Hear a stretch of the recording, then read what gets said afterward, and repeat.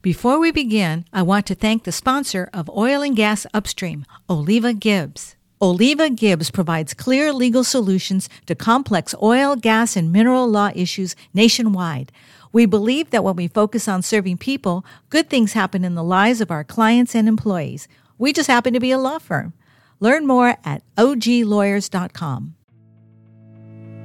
Oil and gas production is the union of natural systems with advanced science and complex engineering. Smart people across the globe create this remarkable place we call upstream, and each day brings a new challenge. This is the Oil and Gas Upstream podcast, where we look at how these systems come together and learn from the people who make it happen. Welcome to Oil and Gas Upstream. I'm Elena Melkert, your host. Some of you know me as the former director for oil and gas upstream research at the U.S. Department of Energy. I retired from the DOE, founded a small consultancy, Energia Consulting, and became a podcast host with the Oil and Gas Global Network. OGGN has launched a weekly newsletter called The Sunday Update. Subscribe to get oil and gas insights, behind-the-scenes looks at OGGN, and coupon codes delivered to your inbox every Sunday. And I invite you to go to the OGGN website and take a look at the new merchandise that's available now. Maybe even pick up the Oil and Gas Upstream t-shirt that reminds us that only the bit finds oil.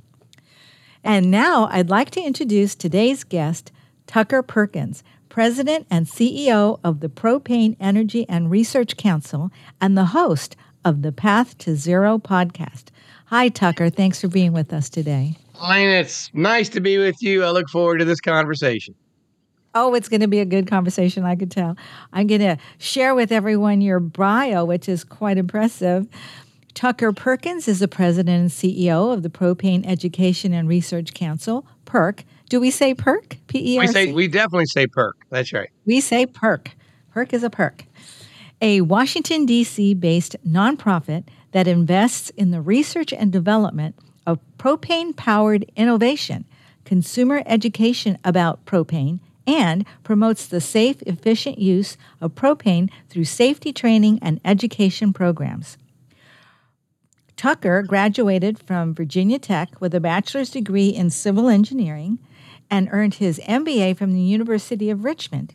He is active with many industry organizations, including the National Propane Gas Association, the Industrial Truck Association, the Outdoor Power Institute, and the World LP Gas Association.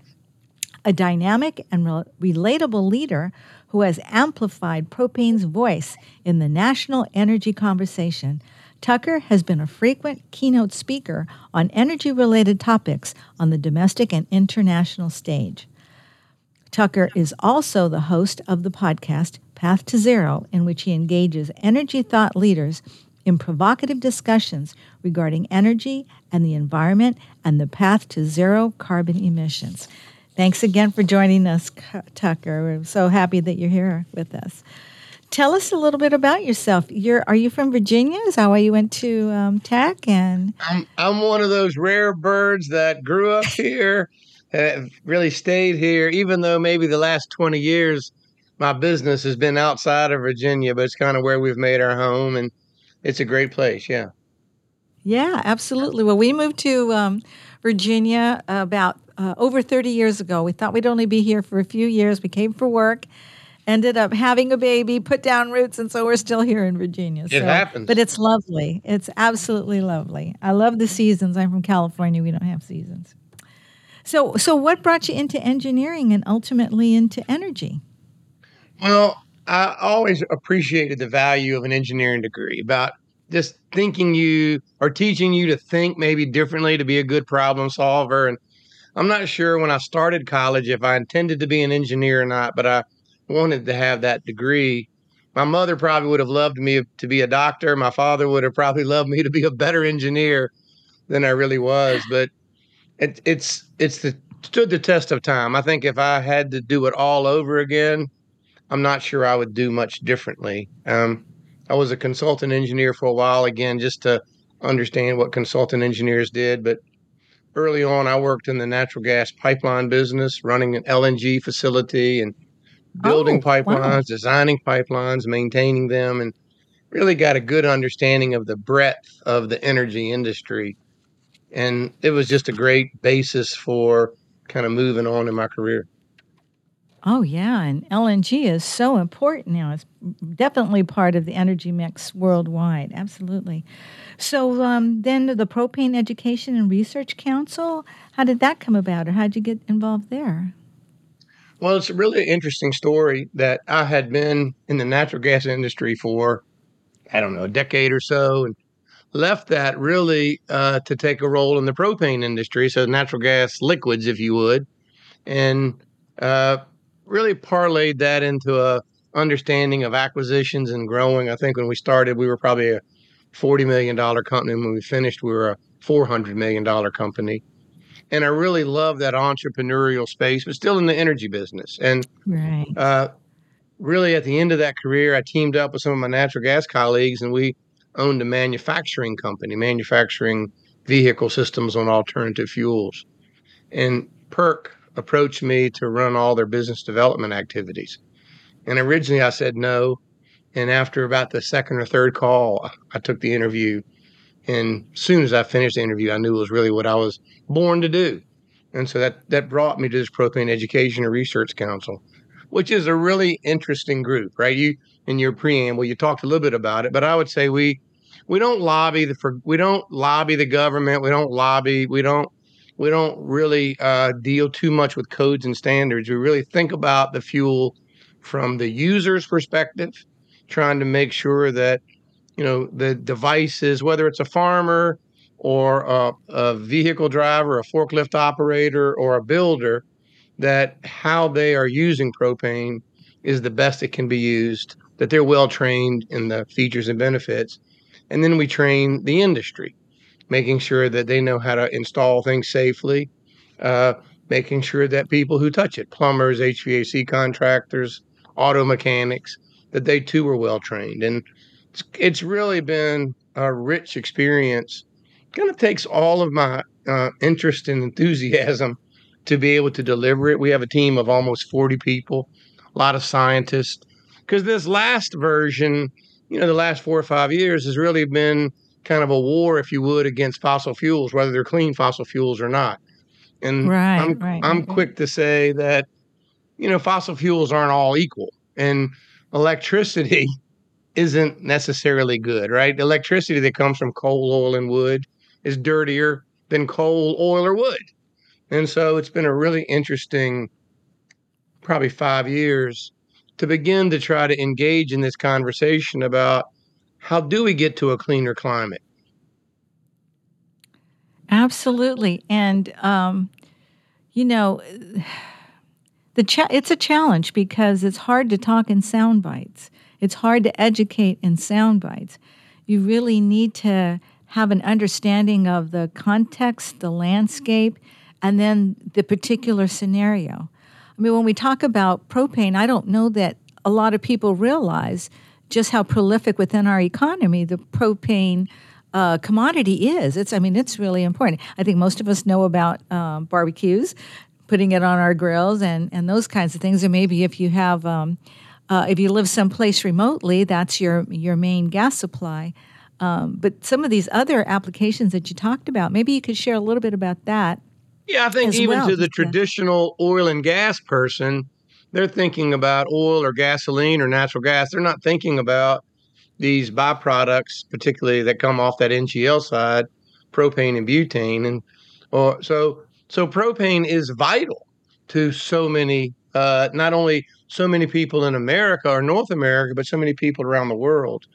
Did a quick study once, and a lot of facts are known. 50 million people 50 million households in America rely on propane for something. 5 million rely on it for primary heat. Um, Forklifts are almost all either battery electric or now propane. So we're powering vehicles around the world. In fact, behind gasoline, diesel fuel, and then I guess ethanol, if you want to include it that way, we're the most popular vehicle fuel. And so if you go to Poland highly likely you'd ride in a propane powered taxi. If you were in Turkey, same thing. If you were at the Olympics in Japan, you would have ridden in a Toyota LPG hybrid taxi. So Oh, lots of vehicle applications. And really, as we think about it, in many cases, it's arguably the cleanest fuel that you can use. Even in America, in most states, cleaner than driving a battery electric vehicle if we really are intellectually complete about how we make electricity. So yeah. vital fuel for really America, particularly beyond the natural gas main. And then for some of those hard to store energies like farm, way beyond the natural gas main, but they need a lot of energy. So really vital to America and then developing nations as well. Yeah, yeah. Yeah, no, being a clean fuel is so important. I guess I always equate it with a real portable fuel, Yeah. and having and being able to cook with it when some of the alternatives in other countries, for example, 70% of the world is really facing energy poverty, and many cook inside small dwellings with not a lot of good ventilation. They cook with wood, and they cook with coal pieces. They even cook with anything that can burn, which has these particulates in that small space and can really hurt people. But with respect to that, there are other cleaner fuels, and of course, as you're saying, propane is pretty clean. Why do you say it's the cleanest fuel? The cleanest fuel? Well, we actually study quite regularly the carbon intensity of the grid. And it's really difficult to Oh, talk about it on a national basis. Well, I like to prefer to think about it really inside the balancing authorities. But we look at the different fuels that go into the makeup of the grid. How much of it is coal and oil or natural gas or solar or wind or nuclear? And then we tend to break that down into the carbon intensity of those components. In the last study we did, uh, propane on a carbon intensity basis was lower in carbon than the grid in 36 states. It's shocking. If you don't oh, study the grid much, yeah. I am still shocked at how much of the grid is still intensely cold. And some of it's kind of logical. Right, Uh, right, maybe West Virginia, where you'd think about it, or Kentucky, Wyoming, but right. it's much bigger than that. And so I think a lot of people seem to interpret us. We're not rooting against the grid by any means. I think the grid needs to become more resilient, needs to become cleaner, and probably will become cleaner and cleaner. But as we think about how to get to a cleaner climate, and frankly, one in which we can afford, I think the role of natural gas and propane has been horrifically understated. And as we even think about the matriculation to renewable natural gas or renewable propane, we can make a really coherent argument, particularly in vehicle transportation, generally against diesel fuel to a degree, that finding ways to use more propane and less diesel fuel is great for the environment today and is a really Yeah. coherent argument if we think about, okay, probably in 20 years, you'll be using renewable propane, probably zero carbon or negative carbon renewable propane. Yeah. Yeah. Yeah. Wow. Wow.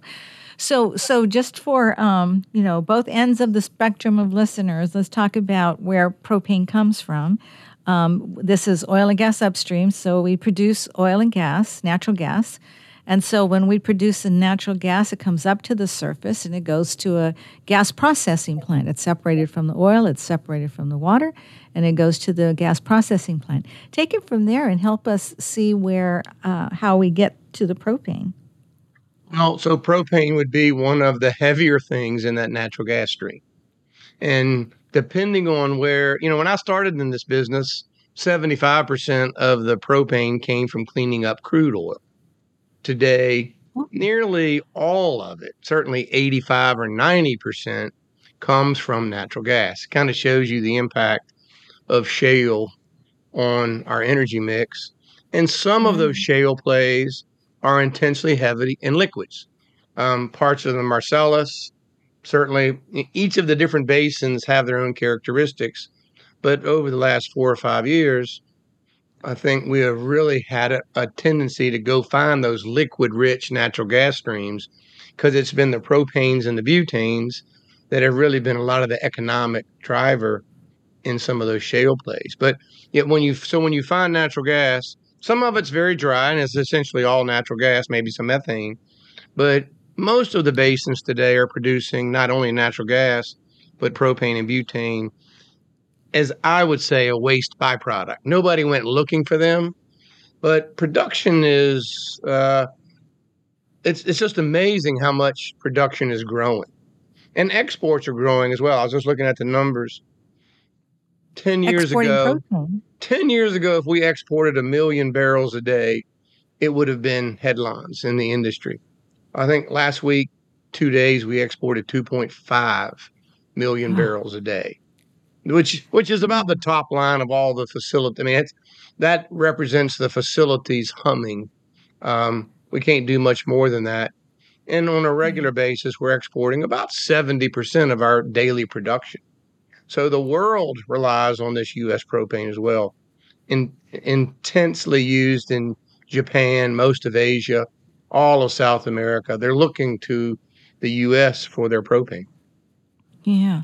And did I capture that correctly? It's mostly for transportation? No, I would say it's mostly for home heating and cooking. Oh, In fact, in in America, we consume about 10 billion gallons a year for domestic consumption. And you can think about that in round numbers about 1 billion gallons for the farm, about 7 billion gallons for residential and commercial uses, and then the rest kind of sprinkled around. Transportation is a big area. Off-road material handling is a big area.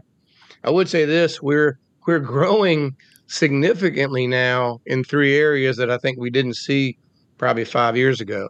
We're growing in material handling. So again, replacing diesel in forklifts, oh, port okay. tractors, a whole host of off-road equipment. Certainly on-road transportation. School buses are a big topic, but medium duty, heavy duty trucks. Nothing about light duty cars. I think they're going to be electric, but medium duty, heavy duty transportation. We're in a wonderful partnership with Cummins. That engine will get to the market in a few years. And I think it's going to revolutionize transportation. But the last is power generation. Um, the power grid as we know it is becoming more and more expensive, more unreliable, less and less reliable. And Right. and then our demands are But we're growing. using So it so much. we're in we are in so many different projects to provide power either because people just need to have reliable power or even the electric vehicle craze. uh, they have a set of vehicles but they didn't have adequate infrastructure, and now propane powered power generation is providing a lot of that energy, and we're seeing that across the country, uh, in really a market surge that we didn't expect. We saw it coming, but it's coming at us far faster and far taller than we thought it would. Because of the transition, because people Yeah, prefer it. and I don't ever use that word transition. I say transitions imply something smooth and easy, and this is not any of that. I call this a transformation because I'm quick to say jobs will be lost. I think we're kind of seeing in Europe, perhaps maybe countries could be lost, right? I'm not Mm, completely sure how Germany fares this. So I don't always push back mm. on the word transition, but you're right, because some fleets have just decided that I need to electrify without really a careful analysis of the infrastructure that was needed. And we're in some fascinating partnerships to me where we are providing electricity where they had a need and just didn't have ample supply. Yeah, yeah. So, and let me take you, if you don't mind, back to a little bit of the fundamentals. You said when we produce natural gas, it comes with a lot of liquids. And liquids to people, most people would think be water, but we're not talking about that. Could you Oh no, open I'm that up I'm a little talking bit about for the good. people? I'm talking about the good liquid, either propane or butane, really, but Right, principally propane. And right. I don't And think so, people understand how much propane is produced in the U.S. We are by far the number one producer and, frankly, by far the number one consumer of propane in the world. But Yeah, yeah. the world really looks to the U.S. for that product. Right. And just one last thing. I mean, I'm always sharing with people when I say, gas in your car, I'm not talking about methane. I'm talking about gasoline, right? So we're talking, get just some of those terms, sort those out a little bit. So when we talk about hydrocarbons, we're talking about hydrogen and carbon, and we're talking about methane being a single carbon, right? And then when we have carbon chains, two carbons, that's ethane, and that's a liquid. Is that a gas still? It can be either depending on temperature and pressure, but it's much happier being a gas. So Okay. ethane Okay. ethane is generally going to be harder to liquefy than natural gas. Okay. And then the third carbon, we have propane. That's Right. where we are. And that is liquid, That's right? happy to be a liquid. Yes. Happy to be a liquid. And then butane. And when you say happy, you're saying it's easier to put it into Yeah. the So the boiling point of liquid phase. propane is minus 44, where the boiling point of butane is 32, I guess, or thereabouts. So Okay. propane, that's really what makes it a wonderful fuel, other than doesn't contain any greenhouse gas issues, right? That's kind of a oddity of chemistry. It's happy to be stored, transported as a liquid in relatively low pressure devices, but then we generally use it as a vapor. So Yeah. when we can move it around easily as a liquid, but then we can consume it as a vapor. So we have great storage ratios, if you would. Right. And for people who are not familiar, contrast that with LNG. So LNG, to a degree, is that same thing. It's natural gas that's hard to liquefy. It's methane. Right. But so natural gas is wonderful, but generally when you open up, I always am amazed when I open up my burner on my range in Richmond, Virginia. I'm completing a pipeline that started probably somewhere west of Texas, really, right? It's comes Right. always a vapor, where Right. LNG is able to be cooled. I mean, it takes a lot of Right. energy to cool it, but once you cool it, you can liquefy it, and then you have all the benefits of a liquid so for transportation. So that's what we transported to Europe last year when Europe was woefully short natural gas. We liquefied American natural gas and then made it easy to transport. Right. And really, so propane has a lot of those same features. It's just much easier to liquefy and much easier to keep in a liquid state. Yeah, yeah.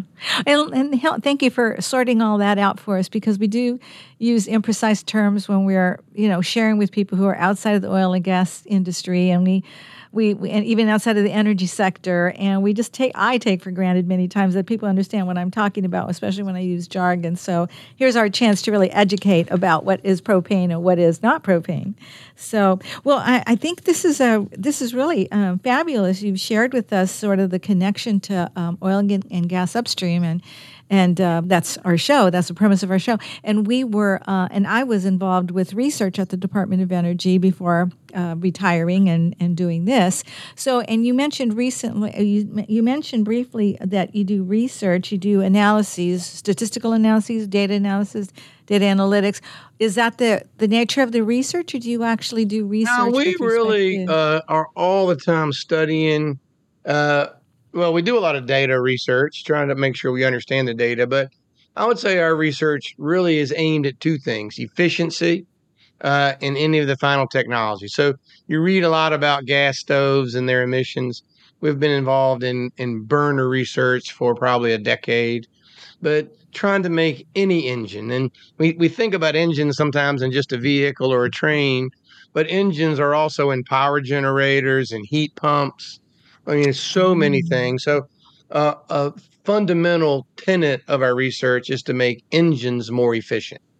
Because if we can make them more efficient and hopefully make them more durable, we can cut operating costs and cut emissions. And so Right. I would say for 15 years, a principal research tenet has been to increase efficiency in any engine. In the last Mm. 4 or 5 years, it's interesting. I was making a case for propane into the ports of California, and I was really making a coherent argument about this efficient fuel that, fully consumed was very clean. And the people at CARB said, but what's your path to zero emissions? And I went, well, I'm talking about how efficient this engine is and how low the emissions are. And they said, yeah, but what's your path to zero emissions?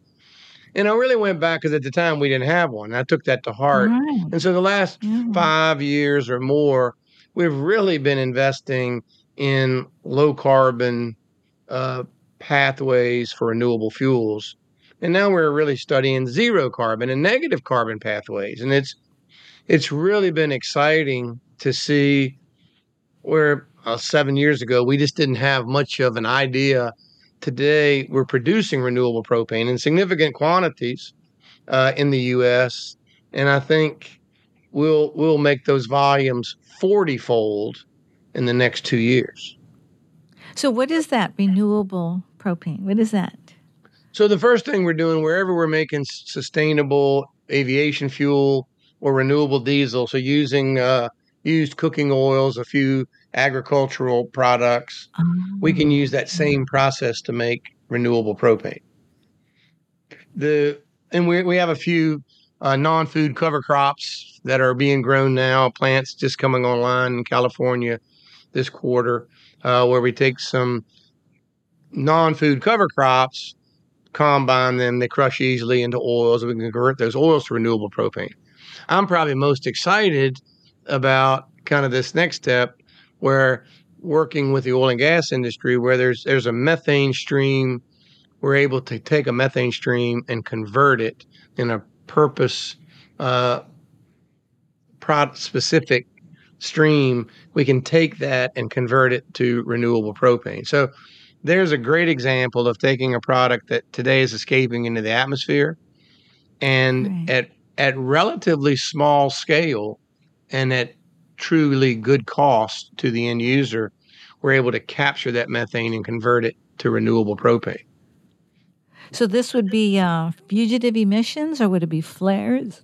Yeah, the classic place we're looking, because I think today methane from landfills and animal waste is generally moving towards to renewable natural gas. Where we're seeing a lot of promise right now would be in flare gas in the oil fields, um, taking that in a relatively small scale and convert. The beauty of propane again is that if once you're able to get to that, it's easy to store and transport. And so we're seeing a lot of promise. And then, I mean, just to kind of take you to the edge of things, we're just now finishing up a pilot project that we've been involved in Chile, where in the very south, where there's abundant sunshine and abundant water, we're able to do everything that people talk about to make hydrogen, right? To truly make green hydrogen. The problem Right. is we're thousands of kilometers away from the people. So how do you train? Oh, Hydrogen's really difficult to transport.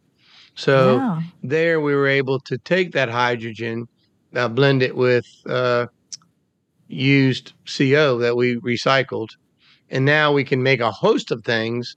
But one of the things we can make is renewable propane. Now we can store it, transport it, and use it as a truly green propane, renewable propane. So it never stops. We're in a project at MIT, which makes perfect sense, of trying to take recycled plastics and turn it into propane, which is generally the building block. Propylene Right. is the building Right. block, of course, of plastics. And then we've just Right. finished the first phase of a project at the Illinois Institute of Technology, where we're able to custom make an electrolyzer that makes renewable propane from carbon. So, there's so many exciting pathways. I think I say often 2 years ago we were really working on one pathway, used cooking oils, and today we're Right. working Right. on 14, each of Yeah. which are really past the lab stage and moving into a pilot phase. Yeah. The one that I'm most impressed with is the notion of taking very small streams like flared gas or emissions, pipeline emissions or whatever, equipment emissions, and capturing that and being able to take a with a low cost, capture it at a low cost and do something with it. That's wonderful. That's very exciting because that's a real hard couple of streams to capture and to do anything with. And we see great promise in that. GTI Energy has a process that they have patented, and I don't believe it's going to be the only one that's going to work. So we're really excited, and it has tremendous applications beyond America, right? Think about where we can Oh, yeah. capture a stream of waste methane and turn it into an energy. So the original driver for that was a vision into Africa, really, about bringing cleaner fuels into Africa, as you alluded to earlier about clean cooking, something we've been involved in for Right. gosh, ever since I've been in the industry, and where we can Right. document 3.5 to 4 million people die from poor indoor air quality just because Right. around cooking with wood, dung, charcoal. Right. So Right. yeah, we're really excited about that process, and we think it holds great promise. I think it does too, and that's very, very exciting. I wanted to take a few minutes and have you talk to us about your podcast, Path to Zero.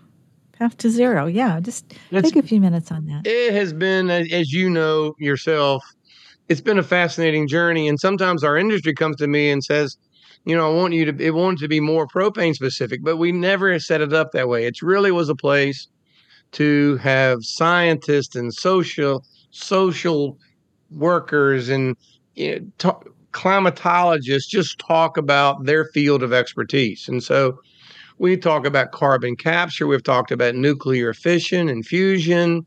We've talked about meteorology and the climate science, about whether it's, the pros and the cons of climate science.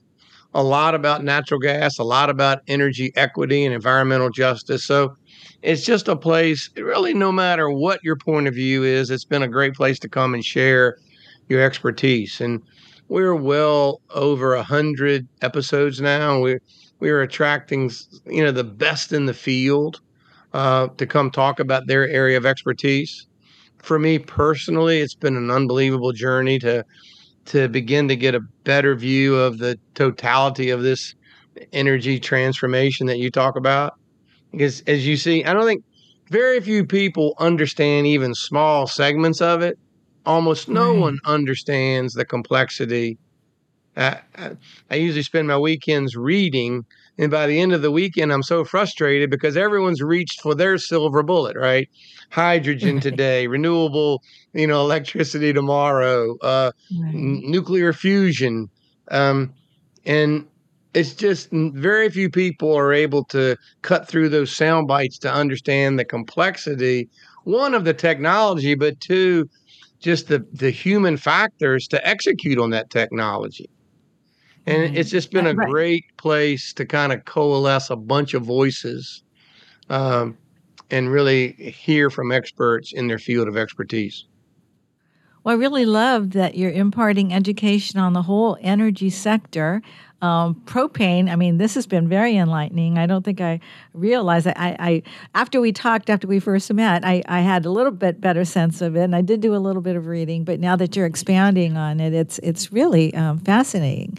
And I love that you have a show, a podcast, where different voices. The more people understand, the more civil the dialogue is. The more we Right. can come together to solve something jointly, because we understand each other's point of view and the limits and the challenges of that understanding. And so bringing this whole story together, I mean, this is the only way we're going to solve it. We're not going to be able to have somebody beat up on somebody else. That doesn't work. That's not lasting. But working together and bringing out And the I best, think, I think is so many people hope for a cleaner climate, but want to believe in a cleaner climate, but the practical applications of getting there. And I know I stay frustrated sometimes by people stepping over something that would work well today. More natural gas in lieu of more gasoline or diesel, certainly more propane in those areas, would clean our right. climate up today and would do it in a way that doesn't prevent these silver bullets should they appear. But for us just to sit back and do nothing while we wait for hydrogen to become workable or for nuclear fusion to become workable, we're delaying, and every day we delay is a day that we've lost. And so it's really been nice to at least be in the middle of that conversation, Right. and maybe impact the trajectory of that conversation just a little bit.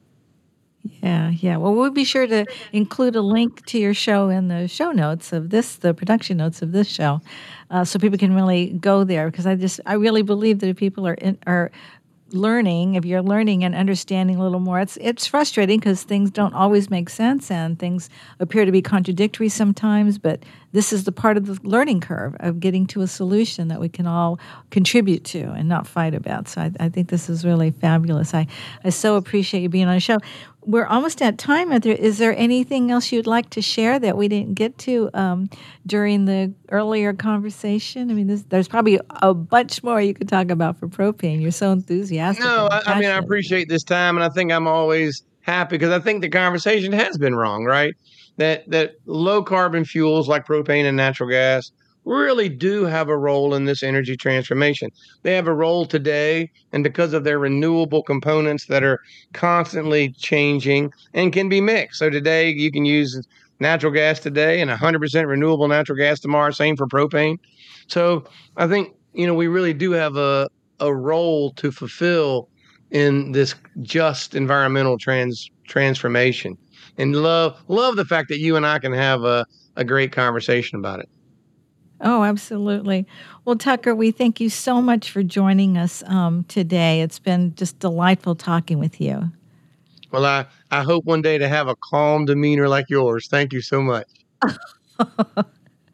Well, thank you, Tucker Perkins, President and CEO of the Propane Education and Research Council and energy transformationist and host of the Path to Zero podcast. Thank you so much for being our guest today and for sharing all about your contributions to oil and gas and energy transformation. We really appreciate that. Thank you. And thank you, everyone, for listening. Please give us a review and tell us what you like and what you'd like to hear more about on future podcasts. This is Elena Melkert, your host for Oil and Gas Upstream. More next time. Join us again next week on the Oil and Gas Upstream podcast, a production of the Oil and Gas Global Network. To learn more, go to oggn.com.